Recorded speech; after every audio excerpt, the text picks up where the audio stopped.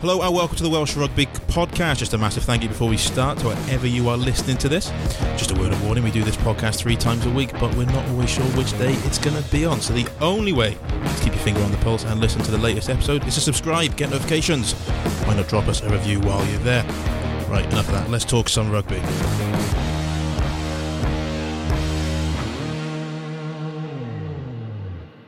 I'm Ben James. I'm joined by Matthew Southcombe. How you doing, Matt? Good afternoon. Back on after a little break. Yeah, exactly. Oh, yeah, another little break for you. Yeah, God. I've got a couple. We'll get into that in a little bit. Yeah. Actually, your slightly longer break, but it's been a bit busy afternoon or busy day in the Wales Online offices, hasn't it? Yeah, obviously the Rob Howley decision has arrived. He's been suspended from rugby for 18 months, suspended by 9. Which means, providing there's nothing more untoward, then he can be back in action. I think it's June next year. So it's good to have it all sort of done and dusted with, I guess, for now. But the judicial report made for some interesting reading. Yeah, it certainly did. I guess the thing that jumps out, first of all, is the amount of bets over that 4-year period. 363 bets placed. On over, 1,100 matches? Yeah. 24 of which are connected matches, so that means anything pertaining to a match that Rob Howley would have been involved in Wales, or a team directly competed against Wales. So, for example, a Six Nations match. Okay. Yeah, I mean it's pretty eye-opening, isn't it? There was a lot of speculation around the time when it all broke. We'll come on to that in a bit, I'm sure, but. Yeah, it's. I think the overwhelming reaction really is a mixture of shock, a bit like it was back in September, mixed in with a bit of sadness. Really, you look at what has happened. These are clearly the actions of a man who has something that he has to deal with. He needs. They were clearly the actions of somebody who needed help. He seems to be getting that help now. And hopefully that continues. But it's sort of a fine line, isn't it, between, we have to acknowledge that wrongdoing took place, whether it was small or large amounts of money. And, that's a substantial amount of bets over a 4 or 5 year period. That is something that has to be frowned upon. It can't happen. But at the same time, as I said, the way that it's all transpired, this is clearly somebody who had problems that he had to deal with, and hopefully this sets him on a path to dealing with that. Yeah, I don't think they're mutually exclusive things, are they? I think we can admit that Rob Howley did wrong. He admits he did wrong.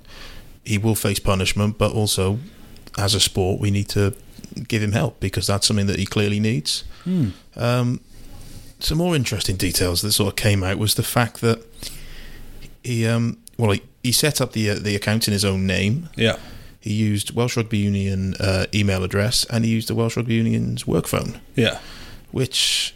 Well, this is why I'm saying that these were clearly the actions of somebody who was, in a certain frame of mind that would push you to do that. If... it's not. You don't want to read too much into things, but it is almost like a cry for help, isn't it? Yeah, in many ways, I guess it is. And there's an air of perhaps desperation about it all. But it's all out there now. This is hopefully quite a cathartic process for him in due time. Right now it's going to be pretty ugly as the story plays out in the public, which can happen to people who are in the public eye. But hopefully over time this whole process is quite cathartic for him and he gets himself right back on the right track. And but it's important to acknowledge that he is rightfully punished for what he did. I think what deserves credit is the way the union have handled it. I think, it's probably 3 months to the day that the investigation started, and here we are. Yeah. So it's 3 months to the day the investigation started, here we are. Not even, the new year. It's not even the same year as the World Cup, and we know where we stand. Yeah, I think the union have done well all the way through it. And we'll probably go on to touch on things that happened right at the start and all the way through, really. Things going well at the World Cup meant that the story disappeared by and large. And since the conclusion of the World Cup, things have been dealt with fairly swiftly. You know, they've clearly done a thorough investigation, as we were promised. They seem to have looked after Howley's well-being throughout all this, because he has obviously remained a WRU employee up until the end of his contract, which came at the end of the World Cup. And they've clearly got a decision that they're happy with, and they seem to have dug out the facts. And, you know, World Rugby are clearly happy with how this has been handled, because they haven't really stepped in at all. So, you know, you've got to give credit where it's due to the Welsh Rugby Union for the way they've conducted their business on this occasion. I suppose the next question that arises is, the ban finishes 16th of June 2020. He will be eligible then to return to rugby-related activities. The question is, can he come back from this? Yeah, well, you just hope that he's given the benefit of being judged on his CV rather than the mistakes that he's made up until this point. You know, because purely on a coaching basis, he's obviously achieved a hell of a lot in the game, and obviously as a player as well. You know, it's easy to forget that, given his coaching career has been going on for so long now as well. You know, he's obviously, you know, the reports are that he missed out on the Italian job as a result of all this. Now, obviously, the Lions are in 2021. I mean, you know, that would be a big call for Warren Gatland. You know, they're clearly, you know, I don't know what sort of damage this whole episode has done to their relationship. It may have had some, it may have had none. You know, Gatland may be sticking by Howley and may hope to get him involved in that Lions tour in some capacity to try and get him, you know, maybe on the road to employment elsewhere. You know, if he's struggling to get a job at the end of all this, perhaps, you know, some sort of role with the Lions may help that along. But yeah, I just hope that he's afforded, you know, the same opportunities as other people based on his coaching credentials. Oh, it's interesting you mentioned the Lions, because it's something that I sort of, for some reason at the back of my head, I just ruled him out of it. Well, I think it would be a big call. It would for Gatland to name him as an attack coach, but you know, some sort of skills assistant / you know, number 2 body around somewhere. You know, it would be a big decision for Gatland to take him on the Lions tour. Gatland's been very loyal to Howley. He has, since, right? And technically, by that point, he's done his time, so to speak. You know, he shouldn't. Yeah. This shouldn't be held against him so much after this. You know, this will follow him around forever, but it shouldn't impact his chances of getting a job. So, you know, we'll wait and see on that. I'm not saying that Gatland will pick him as a backs coach, but it wouldn't entirely surprise me based on whatever situation is playing out at the time, whether he goes as some member of the backroom staff. Do you think this is the end of the saga then? I do hope so. I mean, there's no reason for it not to be unless there's something they missed or something else comes to light, but I don't really get that impression. You know, we've both read the report and it seems pretty thorough. It's all in there. As far as I can see, a lot of it we sort of knew already. Yeah. A lot of it was new. There were a few things in there that were just absolute rumours that were flying around before this came out. So, you know, hopefully this is the line in the sand moment. You know, if Rob Howley had, you know, any sense, he'd keep his head down now. You know, it's not for me to say this, but you know, you wouldn't encourage him to be doing any interviews in 3 or 4 months' time. You know, I think I'd keep myself to myself now and let this suspension play out and lead a bit of a quiet life for the next few months. I'd be inclined to do an interview. Really? Yeah, I think just one. Something just to sort of... Just one to sort of clear the air. Well, like I said, you know, I would never, as a journalist, discourage anyone from wanting to air their views. But if I was on the other side of the fence, I think I would be advising him to keep counsel. But that's more likely to come in June, isn't it? When the suspension's up, then maybe he'll sort of possibly decide to sort of tell his side of. Well, look, you know, he's got to give an interview at some point if he ever wants to be back involved in rugby. So the first time he does that, he's going to have to deal with it. You know, it's just a case of when that comes.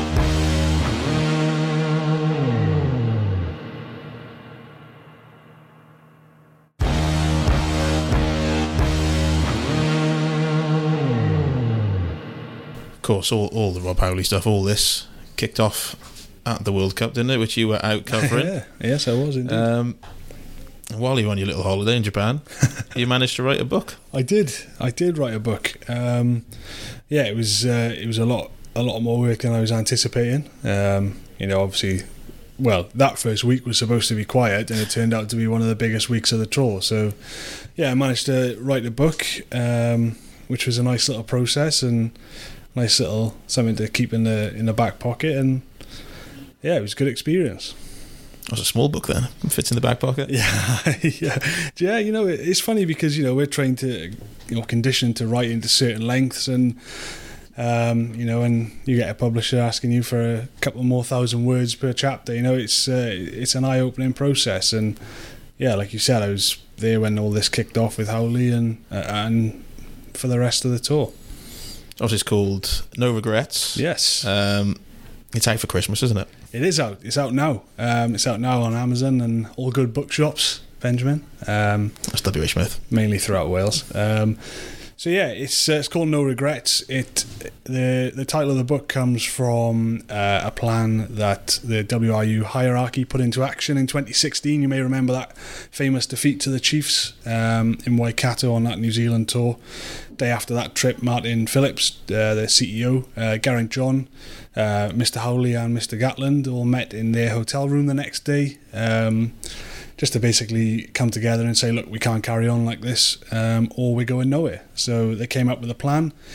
They put it into action in the 3 years that followed, and it all led up to Japan in 2019. And this book, the first few chapters, cover how they came upon this plan, some detail of the meeting in there, and how they put it into action, leading all the way up to Japan. So what was the process like of writing a book? Because obviously you picked the busiest time to do it. Yes. I can't remember the exact tweet you put out, but it was something like how many articles, how many videos? Yeah, I think it was something like 100. Throughout the World Cup, I've written about 150 articles, which I think we worked out was about 3 a day. Sometimes more, sometimes less. How many did we use? Probably most of them ended up in the bin, I'd imagine. Yeah, and a lot of video clips shot as well, and then tens of thousands of words for the book as well. But basically I wanted to take advantage of the opportunity that I had. Obviously very fortunate to be going out there to the World Cup to cover Wales, for the Western Mail and Wales Online.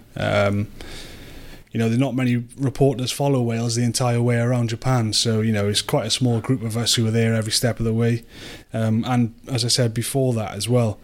So it just felt like an opportunity I couldn't really pass up, and something I wanted to get my teeth into for some time, and was grateful to our editor here, Paul Rowland, for affording me the opportunity of doing it in my spare time while I was out there.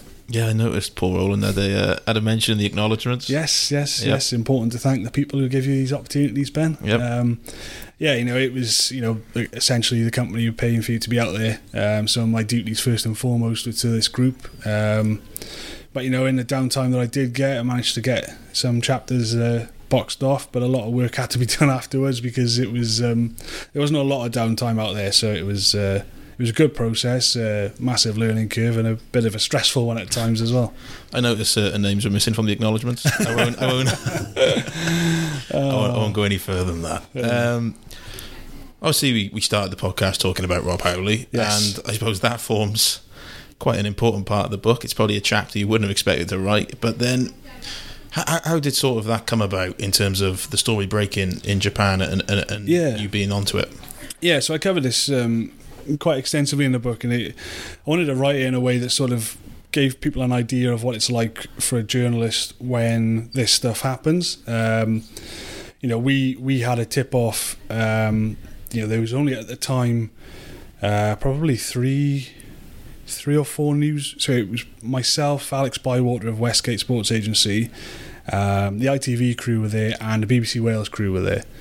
So there were only 4 organisations there at the time. On Will Kelly of Daily Mail as well. Sorry, don't forget Will. So it was a small group there at the time. We had a text saying that there was an announcement coming at 1 a.m. Japan time. So 1 a.m. Japan time is a bit of a strange one. Even though there's obviously the time difference to account for, you wouldn't expect an announcement to come at that time on the ground where the team are. Yeah. That's all we knew. So obviously panic starts to creep in. You know, what could this be? Obviously by this point we all know we're going to have a late night.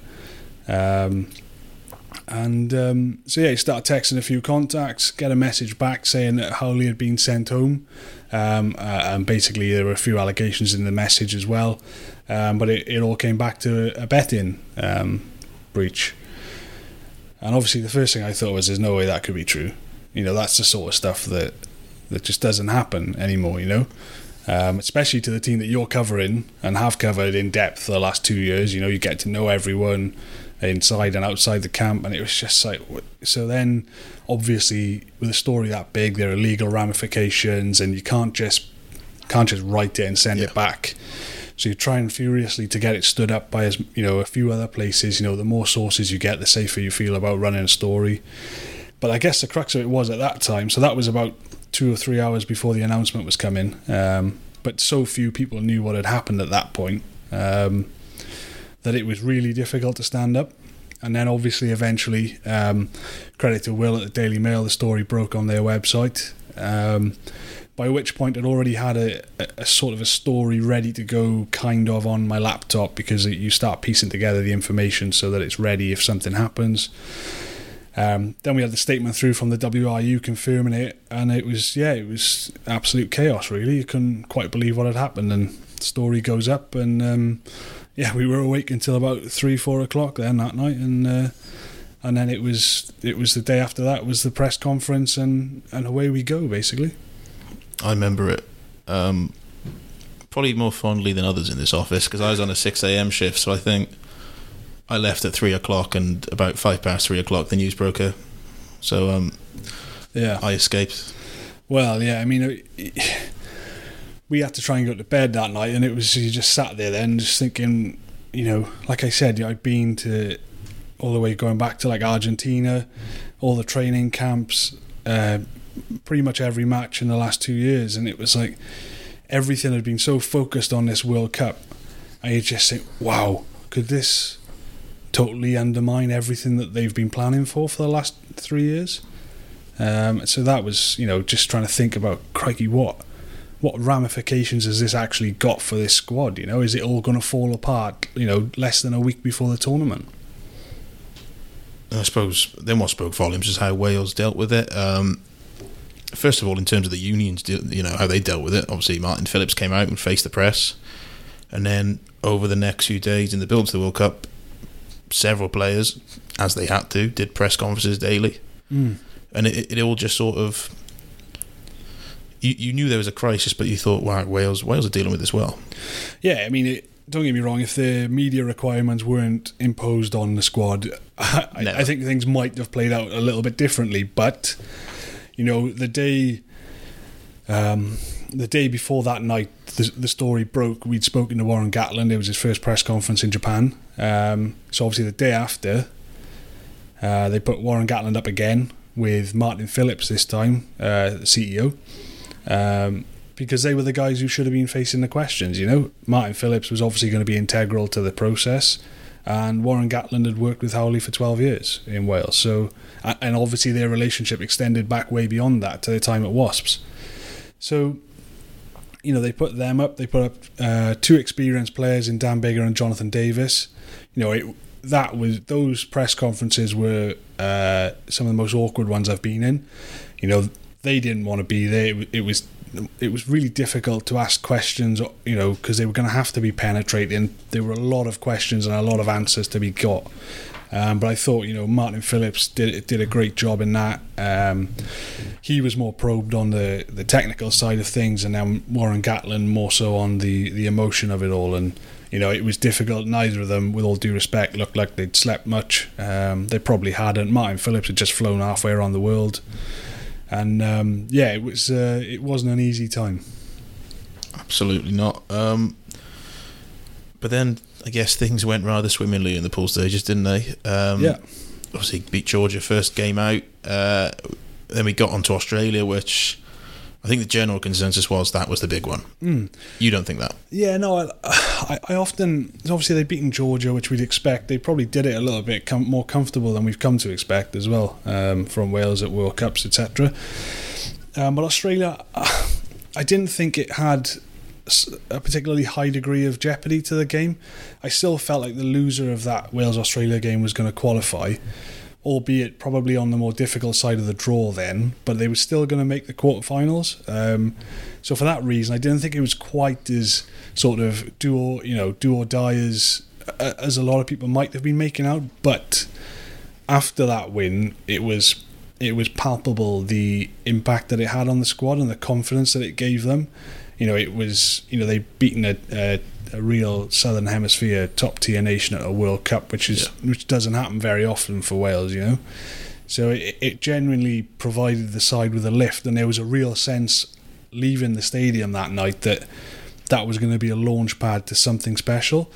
And it had been coming all week because Australia were in total disarray with the whole Reece Hodge thing. They couldn't. Michael Cheika couldn't stop himself just going after World Rugby at every chance he got, and it dragged on and on all week. And I talk about it in the book and how this transpires, but meanwhile back in Wales it was serene, it was quiet, it was confident, and if you look at the two camps, it wouldn't have been difficult to choose which one you'd have rather been in that week. And so it came to pass. Indeed. And then on from Australia, having beaten them, we knew that Fiji was another massive game, and it was probably one that we maybe not took for granted, but we were probably a little bit too complacent with. Yeah. Well, it was an easy cliche, right? I tried to avoid making it, but 2007, you couldn't stop yourself thinking about it. After that first 10 minutes, we had Ken Owens in the bin, Fiji was scoring tries, and it was almost shell shock. It was like, what is happening? Like, they'd been to the squad had been to Otsu for like a 9-10 day break after the Australia game, which seemed perfect. But then after about 15 minutes, he was sat there thinking, God, maybe we've got this wrong, because we were, I was writing things in the press saying, Wales are there's a relaxed atmosphere around the camp, it's nice and calm, they're recharging their batteries. And I remember thinking to myself, wow, maybe I've got this wrong, maybe they've taken their foot off the gas too much and they can't rediscover that sort of, physical and mental and emotional peak that they found to beat Australia. And they looked like rabbits in headlights for the first sort of quarter of that match. He was always safe in the knowledge that I watched them in Paris, come back from like 16-0 down in the Six Nations earlier in the year. So you knew they could come back from it, but it just felt like anything that could go wrong was going wrong, and Fiji were having the time of their lives and causing absolute chaos. And yeah, it was definitely nervy moments. That's the thing, wasn't it? I remember, I think you look at the first two games, I thought Wales played some, good attacking rugby. They looked coherent, they looked fluent. And then from that 8-day break in, so we never really saw that again throughout the rest of the World Cup. I remember one journalist described it, though, weirdly enough, as the best Wales performance he'd seen all year, that Fiji game, which I was incredulous at, and I had a few more journalists popping into my DMs on Twitter to describe their incredulity as well. Yeah, it was a strange one. It was, and I've not seen a worse Wales defensive performance for a long time. Yeah, well, I tried to get the sense of it across in the book as well, where it's sort of, that was a real significant game for a lot of reasons, but more than most, it's when the injuries started. Obviously Dan Biggar had been concussed against Australia, and he got another one against Fiji in that really horrible incident with Liam Williams. But also that was Jonathan Davis's knee. Josh Adams got a dead leg. George North was playing with a dodgy ankle, which came back to bite him in the semi-final. So that sort of started to feel like where that was the point where it began to sort of unravel. We saw Wales's performances really taper off after that. They had to win that game in such a physical, arduous manner. Meanwhile, the likes of England were coasting through England coasted to the final, pretty much. Yep. Whereas Wales were having to really get down in the trenches. And it started against Fiji, and it carried on then into the French game. But I think that Fiji game was probably the turning point in Wales's campaign, where they started getting injured. They started to be held together by tape. it really started to sort of taper off after that, and it was difficult for them to get back up to the heights they'd hit against Australia. Quickly touch upon the Uruguay game, because that was one that was a given, but that was a little bit sort of tougher than it maybe should have been. Wales weren't fluent, and Uruguay had probably been the darlings of the World Cup, I think. Before that point, they beat Fiji, and everyone loved them. They maybe went and sort of showed themselves up to be something other than that. Yeah, well, I wrote in the book something like it was they were a difficult team to like. You always have a sense, you always want to see the minnows doing well, the tier 2 nations causing a bit of trouble, and doing themselves justice. But there was something distinctly unlikable about the Uruguayans in that match. There was a lot going on off the ball. They obviously trying to make it uncomfortable for Wales, and it worked by and large, particularly in the first half. But we had that incident at half time that really irked me, where their captain, the blindside flanker, was Hadley Parkes kicked the ball into touch to call an end to the first half, and I remember him jumping up and down in Aled Davis's face, the Uruguayan flanker, and then he chased after Hadley Parkes, who was going down the tunnel, to do the same to him, and Ross Moriarty gave him a nudge just to get him out of the way. And at the World Cup they had like a plastic covering on the ground in front of the tunnels, and he obviously slipped on that and went down. And then obviously the argy-bargy started in the tunnel at half time. I think it was much ado about nothing, but nonetheless. And then obviously we hear that one of their players was cited for spitting and ultimately banned. And they're obviously, getting up to no good in the local nightclubs and bars. So I think, whilst there was a lot of hype around Uruguayan, it was always, nicey and look how brilliant this lot are. I just, you try not to discriminate because they're a tier 2 nation and not a tier 1 nation, but I would have judged any side the same that day. I really thought that they were a pretty unlikable bunch. Like a young Mary White, actually, wasn't it? That takes us into the quarterfinals. France still have flashbacks to this game, just how sort of... Well, yeah, don't we all? Dreadful it was, and I thought that was it. We all thought that was it. Yeah, well, the week building up to it was absolute chaos. It was great fun writing this chapter because it was so much went on. There were a lot of... First and foremost, there was a lot of French journalists out there covering the World Cup, so... And obviously with it being the quarterfinals, suddenly there was a lot of interest in Wales, or a lot more than there had been. You go to some press conferences up until this point, it'd basically be like 3 or 4 journalists there, and it was great for us because you get, great access. But from this point, it began to sort of build up a little bit, and there was an article that appeared in Midi Olympique at the start of the week, basically saying there's no way that Dan Biggar should be considered for the game. Because of the concussions he'd suffered, and that was a theme throughout the week. Yeah.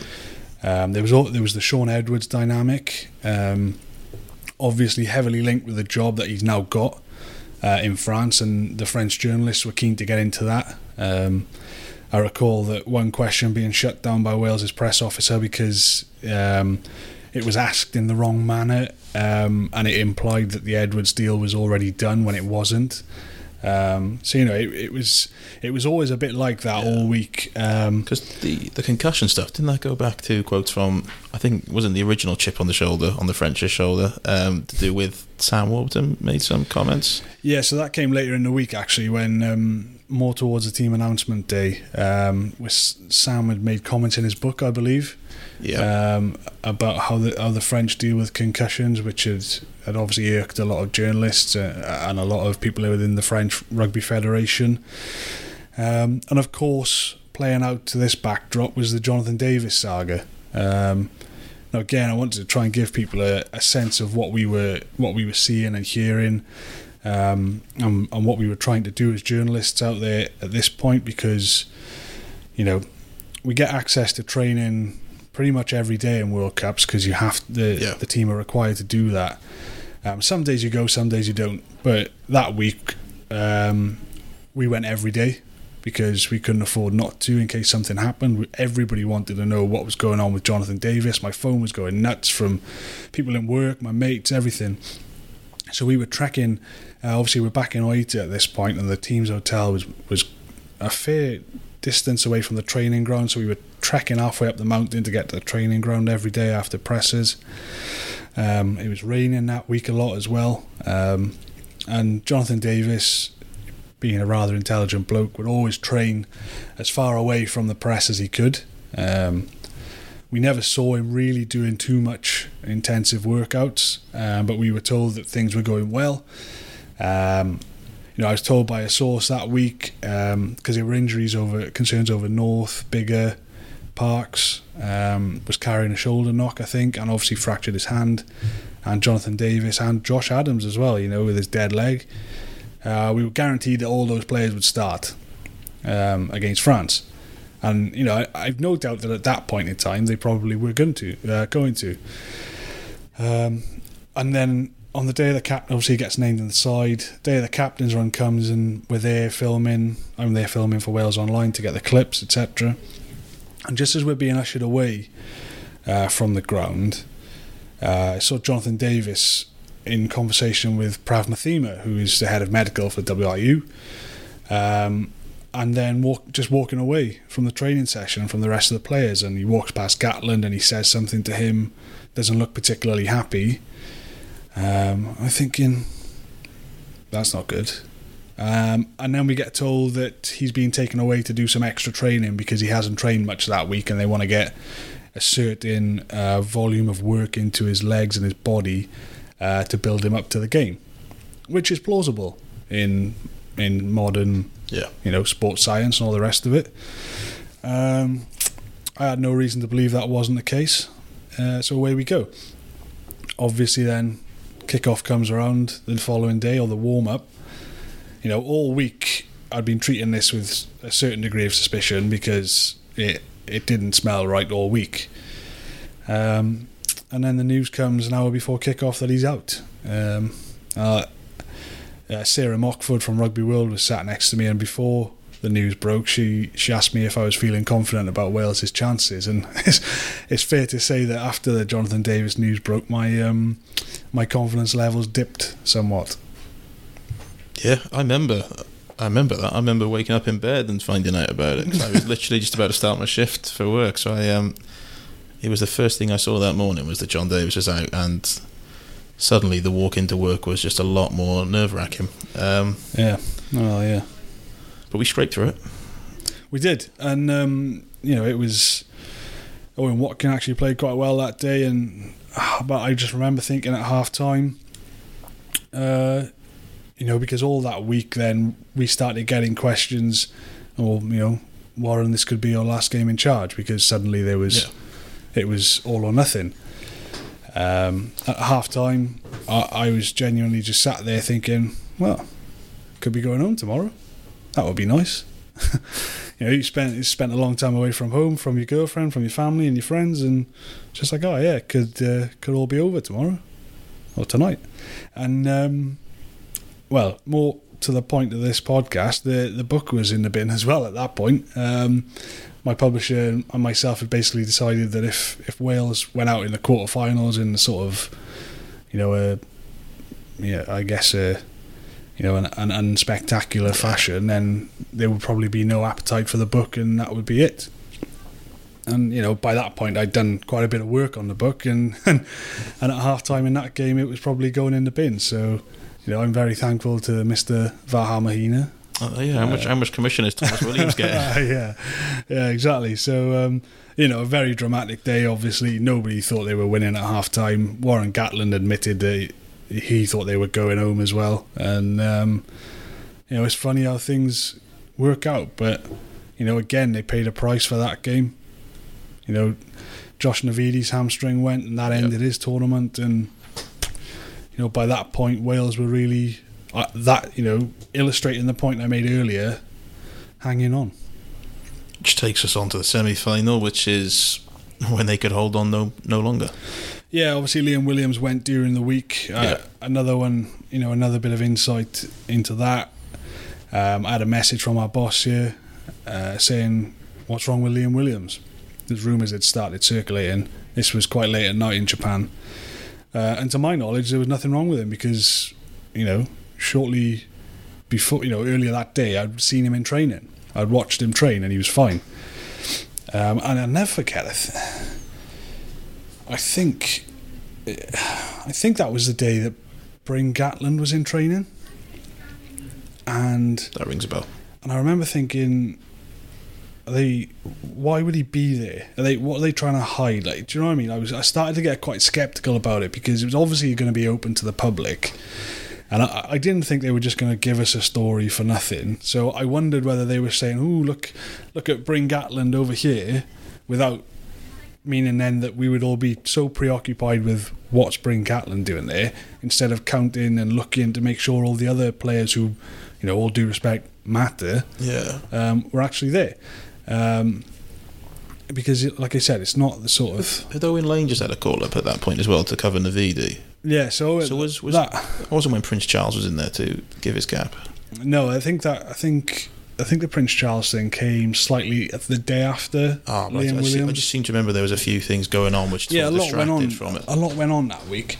But I remember going back and looking at because I was filming every session for Wales Online, I went back and looked through every single clip I had of training, and much to my relief, Liam Williams was actually there. As it transpired, again, just shortly after we'd been ushered away from a training session, he'd injured his ankle, and his World Cup was in fact over. You know, our colleague Mark Order's got the story here, and that's just the way it goes sometimes as a journalist. You know, if we were there, I don't know, 10 minutes longer, we might have seen the injury, but you know, we only get 15 minutes worth of access, and you don't really see much in that 15 minutes, to be honest. Yeah, and his World Cup was over, so you know, you can see now how Wales's, you know, depth is becoming tested. You know, we'd heard a lot over the last few years about depth. A lot of the no regrets plan was built on that and developing depth, and they had done. And it was going to be tested against South Africa. Indeed it was. I remember that Liam Williams injury with absolute disdain, because obviously Mark, as you say, did the story. I think it was on was it Tuesday, something like that, maybe the Tuesday afternoon UK time.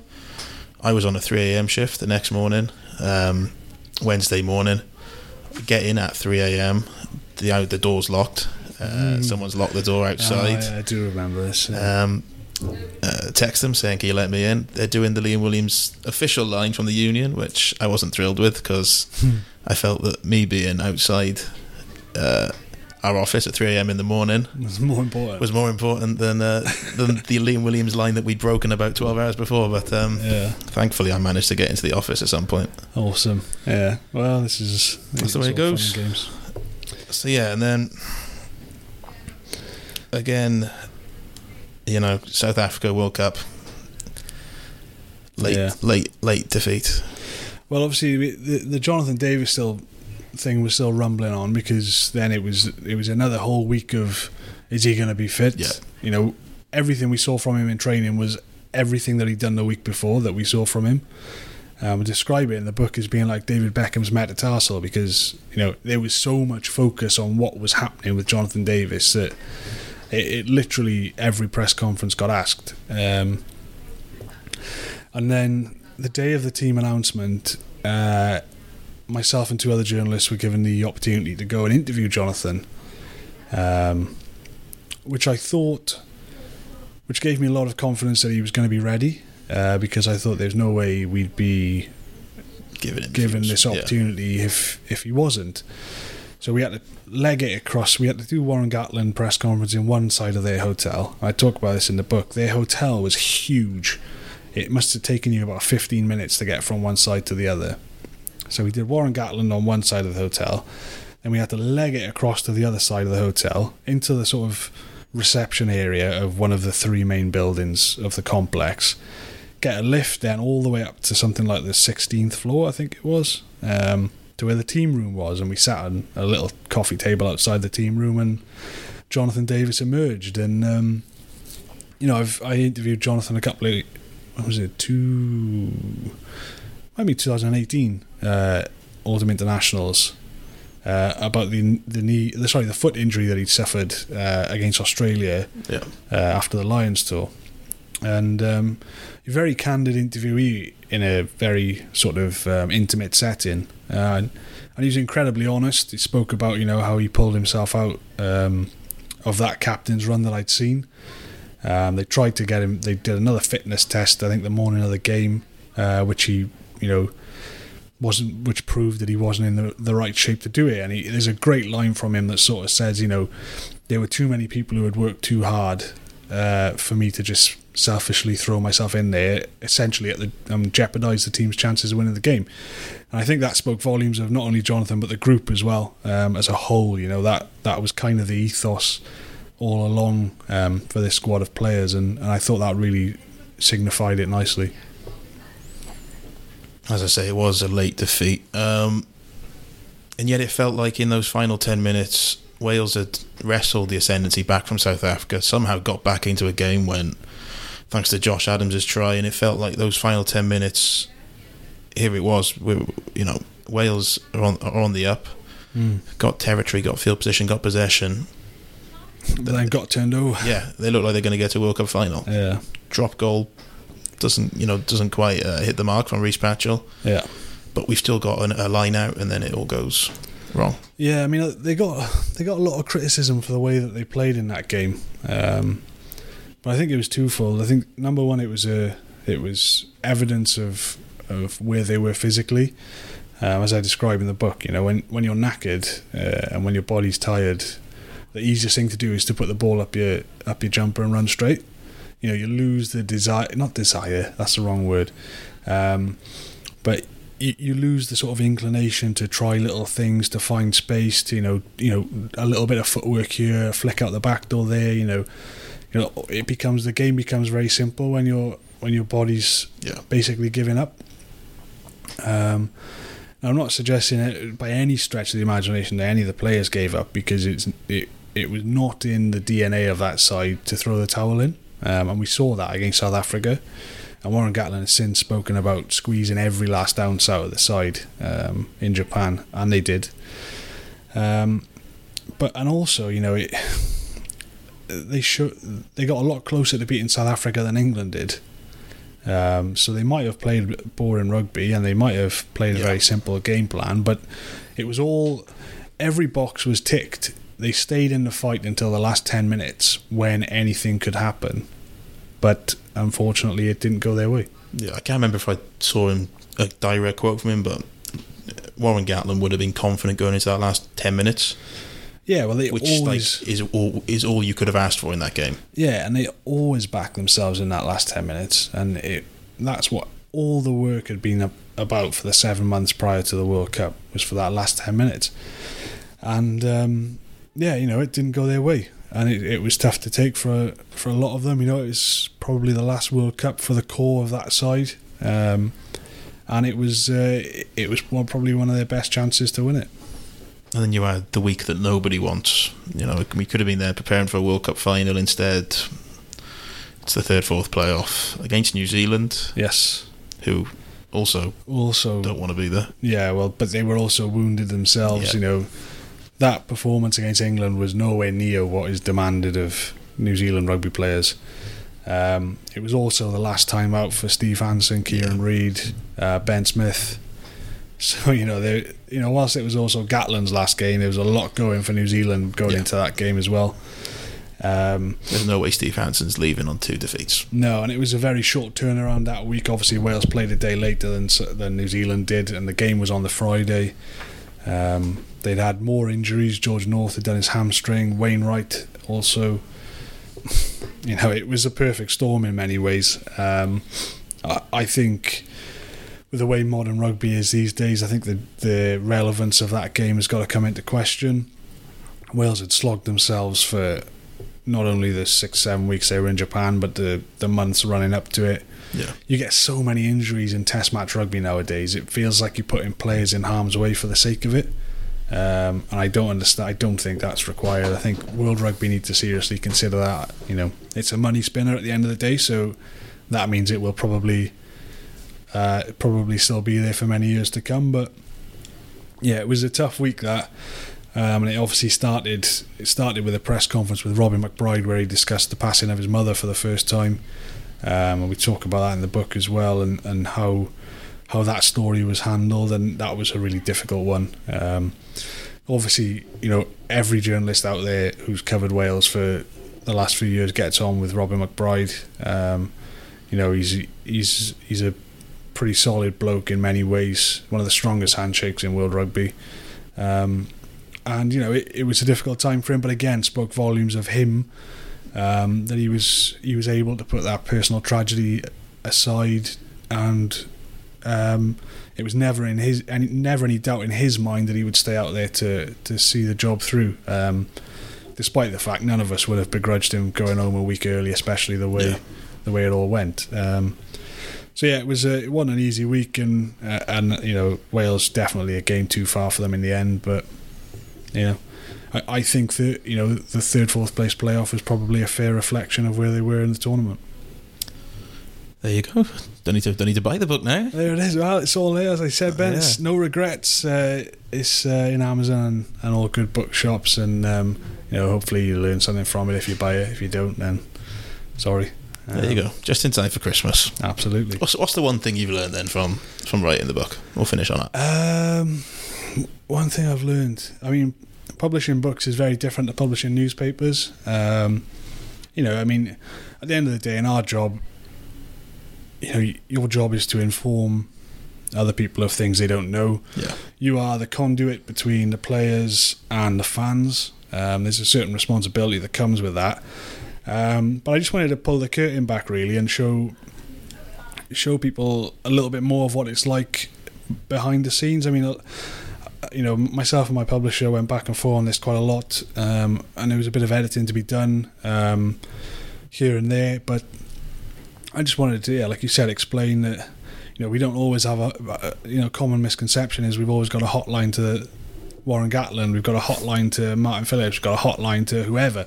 It doesn't always happen like that, and I wish stories would just fall in your lap at the click of a hand or a click of your fingers, but it doesn't happen like that. And hopefully it illustrates what they put into the tournament in the years and months that ran up to it, because it was a lot of hard work, but ultimately they fell just short again. There we go.